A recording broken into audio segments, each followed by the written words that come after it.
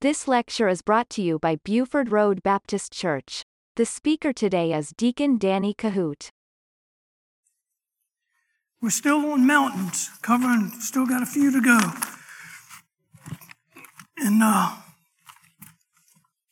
actually going to get 3 of them in today, but the main one is going to be Mount Tabor. Tabor is how it's pronounced. But before we get there, we're going to get into the Old Testament. I don't know if you're familiar with Tabor. That is the Mount of Transfiguration. But leading up to that, it's a whole lot leading to that. So let me find out where I want to start. Let's go to Deuteronomy chapter 34 to start with. This doesn't have much to do with Tabor, other than the fact it's Moses' life. I don't know if you're familiar with the Mount of Transfiguration, which is Tabor. The reason why I'm covering a lot with Moses here and Elijah is because when Jesus took Peter, James, and John up to Tabor, there's a lot leading up to that. And when Peter, James, and John came up there, they physically saw Moses. Now, I had a truck driver one time, stop me in the back here. His wife had just passed. And he got to meditating on that and got real depressed about it because he got to thinking that how do you know that people, when they die, they don't soul sleep, that's it, they've been in the ground. You can't tell me there's nothing in the Bible about that's it. But then until we get to heaven. And so I told him, I said, well, what about the Mount Transfiguration when Jesus took Peter, James, and John up there? And they were standing there and they looked and they saw Moses, who had been dead 4,000 years. There he was, alive, talking. Elijah, who had been transcended. That's a picture of those that raptured alive. And then Christ with his glorified body. I said, but the main thing is there's Moses, who had been dead 4,000 years, was alive and sitting there talking. So we'll get into that in a little bit here. And that cleared that up for him, gave him a little bit of comfort to it and then about it. But in Deuteronomy, let's start with chapter 33, because we're going to cover a little bit about what happened to Moses leading, because there's a little bit more to it than just them talking to Moses on that mount. When Moses was nearing his death, he had the whole tribe of it, the whole nation of Israel, getting ready to go into the promised land. They're heading that way. And so Moses has given his last blessings that God would not allow him to go into the Holy Land without going back into the other story about Moses striking the rock instead of speaking to it. God said, because you disobeyed, you're not going to physically go into the Holy Land. You will let the people go in. Joshua will lead them, but you can't go in. You're going to die right here, just on the edge of it. And so God gave him a final instructions to give the blessing. So this is Deuteronomy chapter 33, verse 1. Oh, let's go to chapter 32, verse 52. Yet thou shalt see the land before thee, but thou shalt not go in thither unto the land which I give the children of Israel. Okay, God is telling Moses, you can't go in. Chapter 33, verse 1 of Deuteronomy. And this is the blessing wherewith Moses, the man of God, blessed the children of Israel before his death. And he said, the Lord came from Sinai, rose up from Seir unto them, and shined forth unto Mount Paran, that's another mountain we'll cover shortly. And he came with 10,000s of his saints. Now the saints there are not Christian people. He's speaking specifically, if you read in the context of it, he's speaking of angels. That God came down from that mountain with 10,000s of his angels. It calls them saints here. From his right hand went a fiery law for them. Yea, he loved the people, and all his saints are in thy hand. We covered last time in Hebrews how all the angels, the thousands and thousands and thousands, they're all ministering spirits. They're all servants for those that are heir to salvation. I'm not going back to that lesson. But the angels are just as real as you and I, and they're sent to do God's business. Yeah, he loved all his saints that are in thy hand, and they sat down at thy feet. Everyone shall receive the words. Anyway, so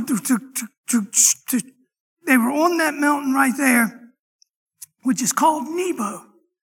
Nebo and Paran are right there on the outskirts of the Holy Land. And here's what I wanted to show you here. Let's go to chapter 34, verse 1. And Moses went up from the plains of Moab unto the mountain of Nebo. This is what we're covering right here. I said we're going to cover 2 or 3 mountains here. But to the mountain of Nebo, to the top of Pisgah, that is over against Jericho. And the Lord showed him all of the land of Gilead unto Dan, all of Naphtali, and the land of Ephraim and Manasseh, and all the land of Judah, and unto the utmost sea. So what Moses is doing is looking at the entire future nation of Israel. It's kind of like when the devil brought Jesus up to the top of a mountain and says, all of this land I'll give you if you just bow down and worship me. Well, I'm not going to get into that part of it, but you can picture Moses on the top of Nebo just looking at the entire promised land. Every square inch of it he could see from the top of Nebo. Verse 3, in the south plain of the valley of Jericho, the city of palm trees unto Zor. And the Lord said unto him, this is the land which I sware unto Abraham, unto Isaac, and unto Jacob, saying, I will give it thee and thy seed, and I have caused thee to see it with thine eyes, but thou shalt not go over thither. So Moses, the servant of the Lord, died there in the land of Moab, according to the word of the Lord. Moses died. Okay. When they were on Tabor, they saw him. It says right here in the scripture, Moses physically died. And they buried him in the valley in the land of Moab over against Bethpor. But no man knoweth of his sepulchre even unto this day. So Moses was 120 years old when he died. His eye was not dim, nor his natural face abated. The children of Israel went for Moses in the plains of Moab 30 days, and the days of the weeping and mourning of Moses were ended. So Moses didn't die of old age. Moses died because God was ready to move the nation of Israel into the promised land, and he said, you can't go. So God took him, but he gave him a physical death. Okay. Now we're going to go just a little bit more to, a little bit ahead to Elijah, because we're going to be covering these 2 saints when we get to Tabor. Oh, there it is. Other side. Okay, go to 2 Kings chapter 2.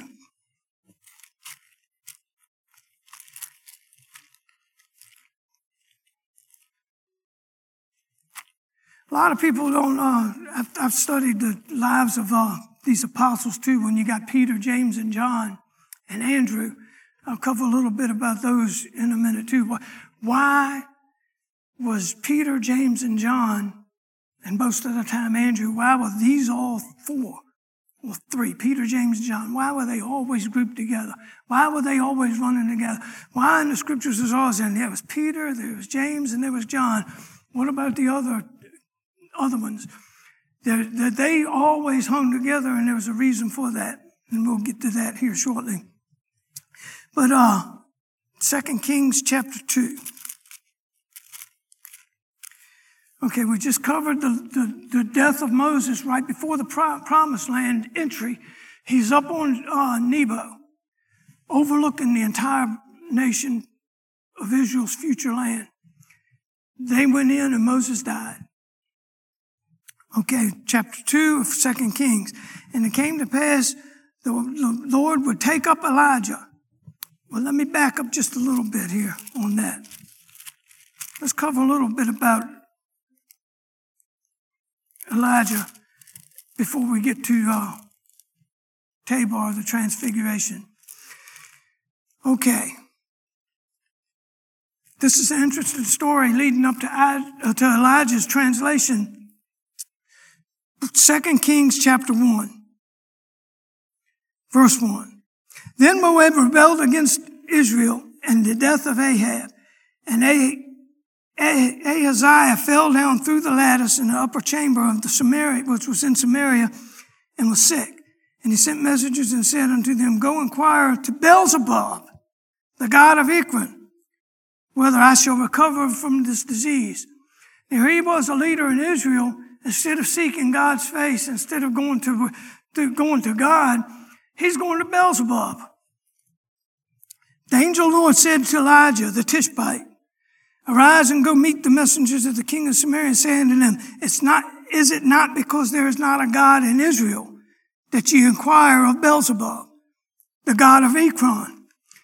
Now therefore thus saith the Lord, Thou shalt not come down from the bed on which thou art gone up, but thou shalt surely die. And Elijah departed. Gave him the death sentence.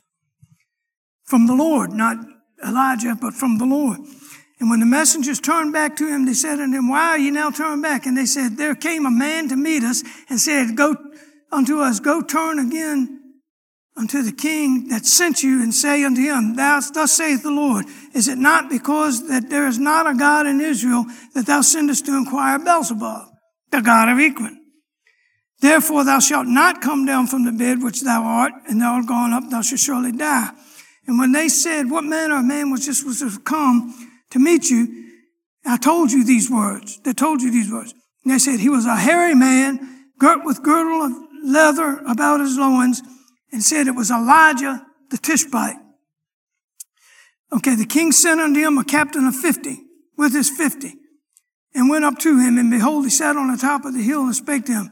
Thou man of God, the king said, Come down. And Elijah said, see, what Elijah perceived that they were going to, basically because he gave a death sentence to this fellow, they were going to try to knock him off. It doesn't say that, but I'm just looking at why else would Elijah curse all these men? Elijah said unto the captain of 50, If I be a man of God, then let fire come down from heaven and consume thee and thy 50. And there came fire down from heaven and consumed him and his 50. He's trying to prove to this bunch of people right here, look, you don't go to Beelzebub. There's a God in heaven, and I'm going to prove it right now. And he sent the death sentence to these 50. This happened 3 times. Let me see. Verse 11. And also he sent unto him another captain of 50 with his 50, and answered and said unto him, O man of God, thus saith the king, said, Come quickly. And Elijah answered and said unto them, If I be a man of God, let fire come down from heaven and consume thee and thy 50. And fire came down from heaven and consumed him and his 50. That's the second batch of 50. That's 102 men right there. And he sent that again the captain of the third 50 with his 50. And came and fell at the knees before Elijah and besought him and said, I pray thee, let my life and the life of these 50, thy servants, be precious in thy sight. Behold, there came fire down from heaven and burnt the 2 captains in the former 50s and their 50s. So I know what I'm doomed. Have mercy. He's basically begging for his life and his men because the king had sent him. And he said, look, I have to do what the king said. I have to come, or he's going to kill me. Don't let the fire kill us. Therefore, let my life now be precious in thy sight. And the angel of the Lord said to Elijah, go down with him and be not afraid. And he rose and went down with him unto the king. And he said, thus saith the Lord, for as much as thou hast sent messengers to inquire of Beelzebub the god, it is not because there is no God in Israel to inquire the word. Therefore thou shalt not come down off of thy bed, which thou art gone, but thou shalt surely die. Okay, leading up to this translation of Elijah, that was a whole lot going into, leading up to Elijah being called off to heaven. Okay, and then we'll get to the New Testament. Okay, let's go chapter 2. And it came to pass when the Lord would take Elijah up to heaven by a whirlwind, that Elijah went with Elisha from Gilgal. Elijah said to Elisha, tarry here, I pray thee, for the Lord hath sent me to Bethel. And Elisha said unto him, as the Lord liveth, and as thy soul liveth, I will not leave thee. So they went down to Bethel. Okay, let's skip over to verse 6. And Elijah said unto him, tarry, I pray thee here, for the Lord hath sent me to Jordan, and said that as the Lord liveth, as thy soul liveth, I will not leave thee. And the two went on. Elisha won't leave him aside. And 50 men of the sons of the prophets went and stood to view afar off, and they stood by Jordan. Elijah took off his mantle and wrapped it together and smote the waters, and they were divided hither and thither. And so they too went over on dry ground. And it came to pass when they were gone over that Elijah said to Elisha, ask what I shall do for thee before I be taken from thee. And Elisha said, I pray, let a double portion of thy spirit be upon me. And he said, thou hast asked a hard thing. Nevertheless, if thou see me when I'm taken from thee, it shall be unto thee. But if not, it shall not be so. And it came to pass as they still went on and talked, that behold, there appeared a chariot of fire and horses of fire, and parted them asunder. And Elijah went up by a whirlwind in heaven. And Elijah saw it and cried, my father, the chariot of Israel and the horsemen thereof. And he saw him no more. And he took hold of his own clothes, and he rent them in pieces. And he took the mantle of Elijah and fell from him, and went back and stood on the bank of Jordan. So basically, can you see what Elisha was looking at? What started his miracle life? A host of angels coming and taking Elijah up with the chariots of fire. We covered a little bit about chariots of fire last time. But Elijah was gone. He was translated. He never saw death. This will make sense in a minute as I put it all together. Moses was at the brink. He was viewing the entire promised land. He could see only. God said, you can just look, but you can't go. And the nation went in, and the Bible says he didn't die of old age. He didn't die of dim eyes.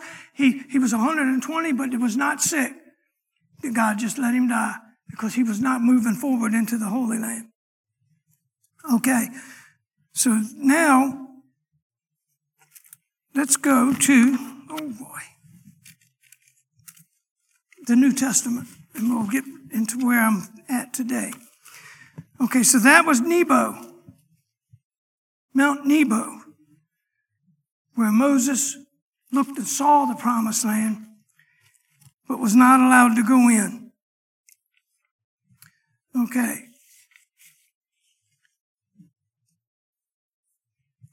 Matthew chapter 17. I'm going to go to a couple of different scriptures here.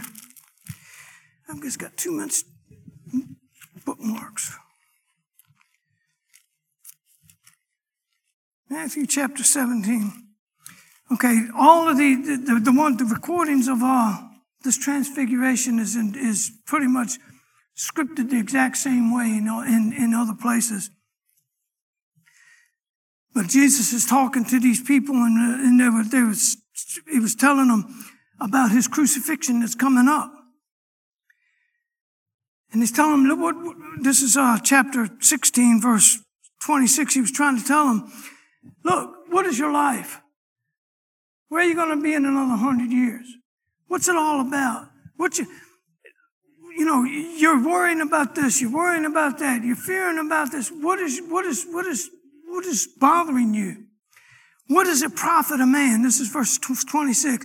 If he shall gain the whole world but lose his own soul, what shall a man give in exchange for a soul? The Son of Man came in glory with his angels, and then he shall reward every man according to his works. Verily I say unto you, there's some standing here which shall not taste of death till they see the Son of Man come in his kingdom. Okay, a couple of things I'm going to cover here is, and after 6 days, Jesus takes Peter, James, and John. Now, I don't know if you realize this or not, but in the early days of Peter, James, and John, and Andrew, John and James were the sons of Zebedee. Peter and Andrew, their father's not listed, but Zebedee owned the entire fishing industry in that area. He owned the entire fishing fleet. Andrew and Peter worked on one of his boats, and they had their own business. It was like, okay, this is my boat, but you're in business for yourself. You're fishermen. So Peter and Andrew were fishermen on their own boat. James and John, the sons of Zebedee, had a boat, and they were all 4 fishermen. And from early childhood up till they were grown and called as apostleship, they worked together day in and day out fishing. That's what they did. These 4 fished together for a living. Fish. And then God called them. Now, in the early lives of these people, they had to go to the Jewish seminary up until they were 12 years old. Then they could decide whether they wanted to continue on or not. Peter, James, and John, and most of these apostles, they decided not to. At 12 years old, they said, I'm going to stay fishing. I don't want no more of that. But they continued to study and continued to grow and continued to learn and look for the Messiah and all. But at 12 years old, they all decided to just continue to fish. This is why when all these scribes and priests and all this stuff in the upper church said, you're going to listen to these ignorant and unlearned men? He wasn't calling them stupid. It said they quit. They didn't continue their education. And so when he called them ignorant and unlearned men, it was not because they were stupid. It was because they didn't continue on their education. But I just threw that in there to see why is it always in the Bible, Peter, James, and John always together? Because they grew up together in the same business. And so here we are in chapter 17 of Matthew. There's one account of it. After 6 days of what? Okay. Of Jesus teaching them. Hey, I've got to go. I've got to go. I've got to be crucified. I'm going to be risen again on the 3rd day. This is going to happen to me. They tried to dispute that. So what Jesus wanted to do is say, okay, for one thing, I'm going to show you myself in my glorified body. He didn't say that, but this is what happened. Chapter 17, verse 1. And after 6 days, Jesus taketh Peter, James, and John, his brother, and bringeth them up into a high mountain apart.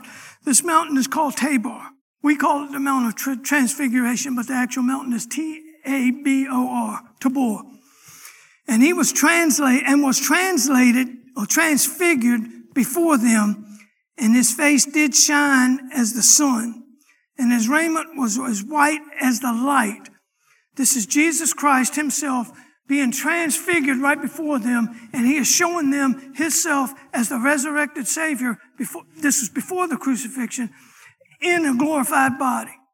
He's saying, look, it's not going to be over when they kill me. Look, it's just the beginning. I have to die. I have to go, for this is the cause I'm sent. And here's the cool part on this Mount Tabor. And behold, there appeared unto them Moses. Now Moses had been dead 4,000 years. To me, that is just an astonishing miracle right there. Can you imagine somebody that you've heard about? I mean, you just put it on a small scale. Suppose you were sitting there and all of a sudden, there's George Washington. He's been dead 200 years. Can you imagine and you're talking to him. And there he is. I mean, that's not going to happen. I mean, we know that's not going to. But these people, this man, Moses, has been dead 4,000 years. That should give every one of us hope. When we close our eyes in death, it's just the beginning. We don't soul sleep. We don't float around in purgatory. We go immediately into the presence of God and we're safe. I mean, I can't imagine the feeling of somebody when you first close your eyes in death and you know that you're saved. Nobody really knows what it's going to be like. We don't know what it's, but it's over. Not another nail to have to drive, not another corn cob to pluck, not another tractor to drive, not another car to work on. No, it's over. And you know what's cool about it? You recognize them. They knew it was Moses. We don't have to sit there and say, well, I wonder who that is. We'll know even as we're known. And there was Moses who'd been dead 4,000 years, and they recognized him. They knew who he was, and there he is. Wow. Can you imagine that? And there was Elijah talking with them. Okay? Elijah, he never saw death. He went up to heaven in a whirlwind on a chariot of horses, chariots of fire. The angels just took him right up into heaven. Moses is a complete picture of when we die in Christ, we're immediately in the presence of the Lord. Elijah is a perfect example because he was translated into the presence of God of if the rapture takes place right now, we go up alive. We which are alive and remain will be caught up together with those. And so shall we ever be with the Lord. That's a perfect example of that. And then Peter answered unto the Lord, it is good for us to be here. If thou wilt, let us make 3 tabernacles, one for thee, one for Moses, and one for Elijah. And while he yet spake, behold, a bright cloud overshadowed them. And behold, a voice out of the cloud which said, this is my beloved Son, in whom I am well pleased. Hear ye him. And when the disciples heard it, they fell on their face and were sore afraid. And Jesus came and touched them and said, arise, be not afraid. They weren't afraid when they were with Jesus. They were afraid of physically hearing the voice of God, thunder out of heaven. And here's another beautiful part of it, is you've got Moses, who God says, you can't go into the Holy Land because you struck the rock. God in his omniscience peeled ahead of time and let Moses step right on the Holy Land. Moses got to enter in. He got to put his feet down. That's grace. That's God said, hey, you're in. I'll let you do it. I mean, not while you're alive, but you are alive. But he couldn't go in then, but he's in now. And I thought that was a pretty interesting point too. My brother and I have talked about that before. And here's what baffles me about a Christian life. Myself too. I mean, I don't know why I get so agitated at things. I don't know why I get so worked up on things. Why I get so aggravated and fearful and just I get angry. I got a temper sometimes of ignorance. I mean, I can tolerate pretty much anything, but stupidity I've got 0 tolerance for. And I don't do that here in the church, but outside them doors, I'll call it out. I'll call it out instantly. And my wife, she gets so mad at me because if I see somebody stupid, I tell them, you're stupid. And she said, you're going to get shot one of these days. I said, well, so be it. I'm not scared of dying. I mean, anyway, I'm not here to talk about that, but can you imagine this experience these people had? Peter, James, and John. And what they've seen. They've seen the glorified Savior. They've seen a man that's been dead 4,000 years. They've seen a man who's translated. And they come on down, and now all of a sudden look at the same story, which is, I'm going to read it in a different chapter too. And verse 8, and when they had lifted up their eyes, they saw no man save Jesus only. And as they came down from the mountain, Jesus charged them saying, tell no tell the vision to no man until the Son of Man be risen again from the dead. He didn't want anybody to see a glorified body yet. He didn't want nobody to know about that. But after he's risen from the dead, then you can tell him about it, because then I'll be glorified. Then it's just going to create a bunch of problems if you sit there and say that you see me in a glorified body. Okay, and verse 10, and the disciple said unto him, why then saith the scribes that Elias must come first? That's Elijah. Jesus answered and said to him, Elias truly shall be first to come and restore all things. Okay, that's one verse that backs what the pastor preaches on sometimes about Elijah being one of the ones that he's going to teach on that here in a little while. Okay, verse 14. Here's what I just don't understand.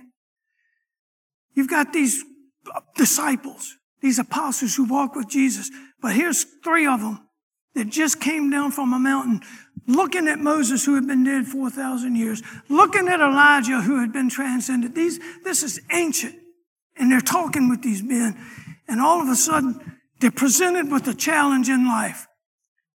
And what do?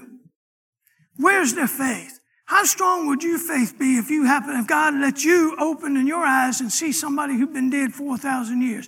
Would you ever doubt anything at all? Like we shouldn't anyway. Just look at what God's brought you through your entire life as it is. Verse 19, and when they were come to the multitude, they were coming down, there were always a multitude around Christ. There came to him a certain man kneeling down to him, saying, Lord, have mercy on my son, for he is a lunatic. He's sore vexed, and oftentimes he falleth into fire, and often into the water, about to drown himself. I got to watch him every move he makes. He's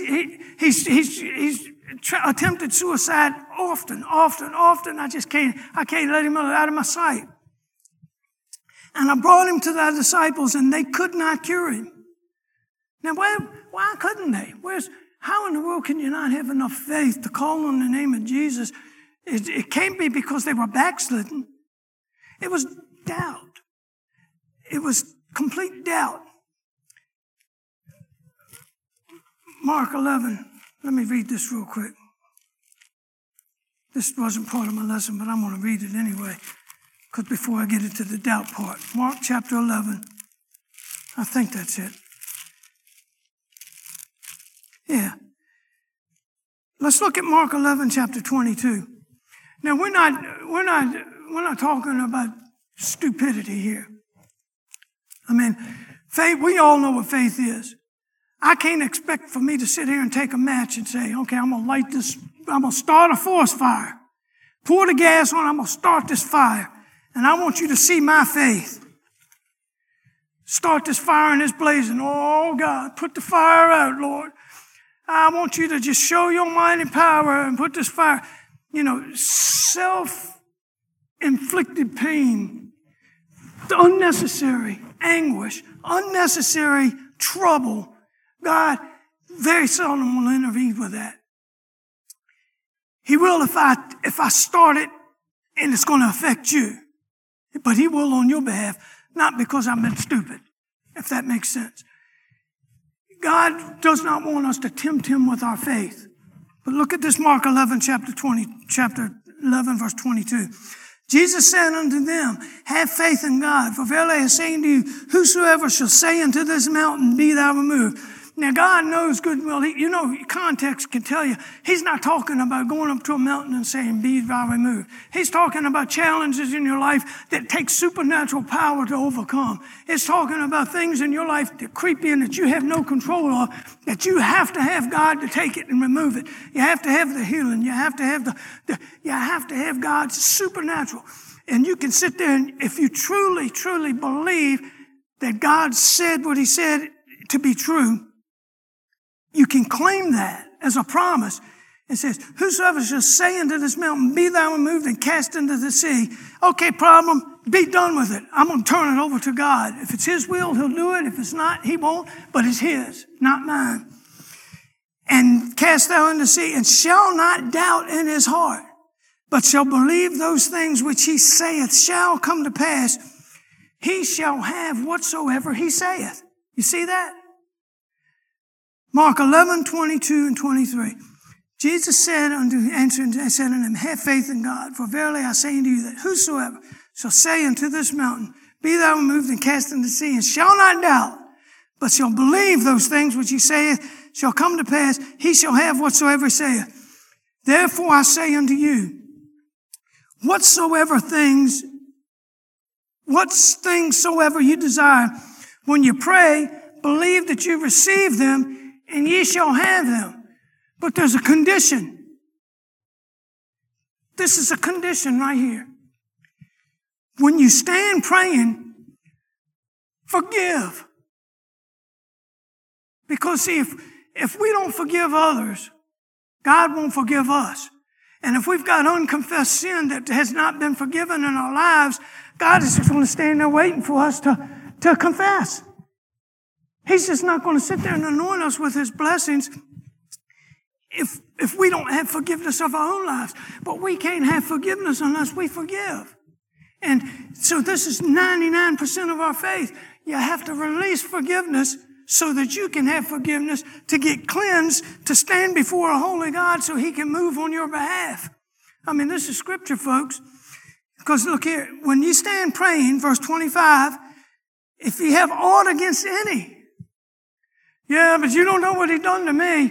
You don't know what he said to me. You know what he did to me. I'm just not going to let that go. Verse 25, let's read it. And then when you stand praying, forgive. If ye have aught against any, that your Father also in heaven may forgive you your trespasses. But if you do not forgive, neither will your Father which is in heaven forgive you your trespasses.